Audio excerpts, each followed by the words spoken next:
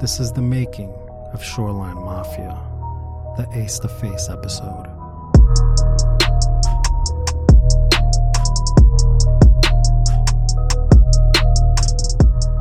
Without Ace to Face, the world might have never heard a beat from his cousin Ron Ron. A few years older than Ron Ron, he's the one who showed him how to make beats. A prolific producer in his own right, Ace to Face tells us the story of how bands came together. We was at Atlantic Record Studio, and I think fucking North Hollywood, somewhere up over there. But we was inside of there, and I had went with Ron. He had told me to come, and I had drove this day, and we was in there, and they was recording on Ron Ron beats. At this time, Shoreline only rapped like 2 of my beats, probably. They didn't even know I was probably like even really producing like that, but I was, you feel me? I was in the cut, you feel me? So one day Ron was like, I'm about to go home, I'm about to leave. And I was just like, man, should I stay and try to get a placement, you feel me? But then I was about to leave, and then someone was just like, nah, just stay. So I stayed and I played a couple beats. No, I didn't play no couple beats, I just put on one beat. And then when I put the beat on, everybody went crazy. Like, niggas, they like that beat, they like that little sound, you know. So niggas up in there bouncing their head and stuff. And everybody was right into it. And then Tony, when I think a Jeezy brother, he in the cuts, he like, it's cool. Like he like saying he don't like it, like, you feel me? But it's like, I'm like, okay, you feel me? Oh, Jeezy still rapping to it, so it's like, it's cool. So everybody's still writing.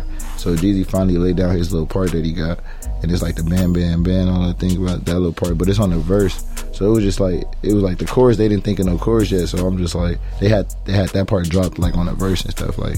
So I was just sitting in the room, so it started like, the vibe started like getting low, like, you know what I'm saying? Like, it's like everybody's getting tired, like, you know, so I'm just like, damn, they ain't about to finish the beat, you know? So I'm just like, hey man, I just hopped up like real fast and tapped the engineer. I was like, hey bro, try moving the vocals, like to move them same vocals to the chorus, like, you know, like, cause I was just rapping the beat in my head and just doing stuff. And I just told them to move to the chorus, and I had did that.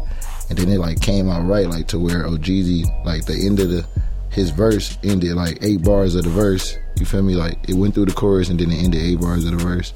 And then I made all the rappers do 8 bars, each member of Shoreline, and just put it all together and put the hook again, the bam bam bam. Then after that, it just went crazy, like, and just I just put the song together basically, like. And then we kept listening to it, and everybody liked it, so they put it out, and that shit went crazy. People doing numbers. How long did the song take to come out? Man, like probably like a month or two. I was listening to that shit all the time in the car, like, or playing it to random people. They just like, man, bro, I can't wait till that song drop. I can't wait. So that's when like it kind of like boosted everybody else up to like be like, okay, you feel me? And then every time I seen people, like, we'd play it again and this stuff. OGs would play that shit.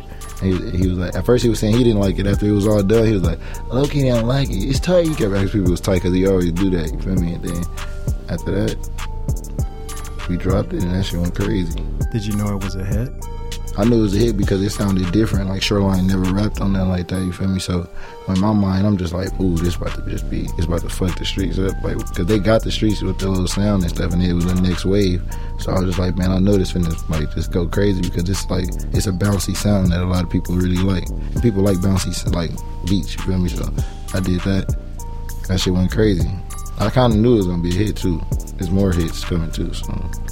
And a lot of people ain't heard a lot of stuff from me yet, you feel me? Because I just like, you feel me? I just like, I really always push Ron to be in the front, you feel me? Just because he was younger than me, you feel me? I'm 26, so he's 21, you feel me? I always just from the back. When we used to be doing Frosty beats, like, I used to do hella Frosty beats with him, like on the little Frosty tape that he dropped. I did hella beats. Like, it would say Ron that Ace to Face on the beat. And I used to always tell him just keep doing stuff, because I used to always go out of town, like with my dad and shit, like, and my aunties, and I'd get in trouble in LA at my mom's house and get kicked out. Probably go out there to like Palmdale, Sacramento and shit like that. And I always call Ron like, hey bro, keep doing beats, bro. I'm telling you, bro, we gonna make it. I'm telling you, just keep doing beats, bro.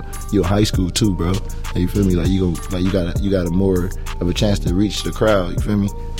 And then next thing you know, I came back and he was messing with Frosty. He had the Milwaukee Bucks on, that was going crazy. And then I just jumped in the lane. You feel me? I taught him how to do it. But before I left, like, I was going back and forth. I was always there, you feel me, doing beats. But, like, I came back and he was, like, on another level with Frosty the Snowman. And then I hopped on the wave, like, you feel me? Hopped on the wave and jumped through. Remember at Shoreline, I did the Swerver Boat and Dope House. I did that one by myself on the Shoreline, do that shit.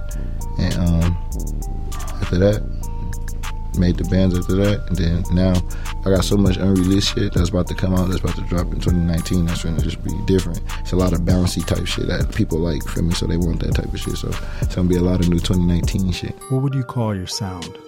Like a new DJ Quick or something. Like that type of bouncy, swervy, picnic type shit. Like car, feel me? You just want to just nod your head, no matter what type of like West Coast sound it is. You feel me? You just want that bounce type to it. That, you feel me? Anything, like, you feel me? Like just that type of sound, like a bouncy, just, you feel me? Picnic type sound. When did you start making beats?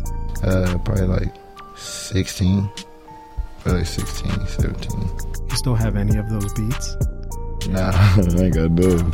Cause I had like laptops. Man, Ron had a laptop on 99th that we did all them beats that he was talking about. Like did like 10,000 beats. Like we just doing like this one. We didn't know how to do beats, so we just doing sounds, all type, making beats. And then that laptop ended up crashing. I mean, we had a big ass fucking PC fucking monitor, and that shit ended up crashing.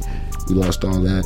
And then throughout the years, I got laptops that crashed or didn't work, and then we lost all of that. So that's it. Like, where do you see yourself in 10 years? Up and known, more known, for me. Cause I have like, I'm getting up there, for me. But pretty much have my whole team hit we got a whole team of producers like Loaded Great, Lil Adiano, Jug, produced by Hollywood, LD, Menace on the beat. Probably, I think that's it, all the producers.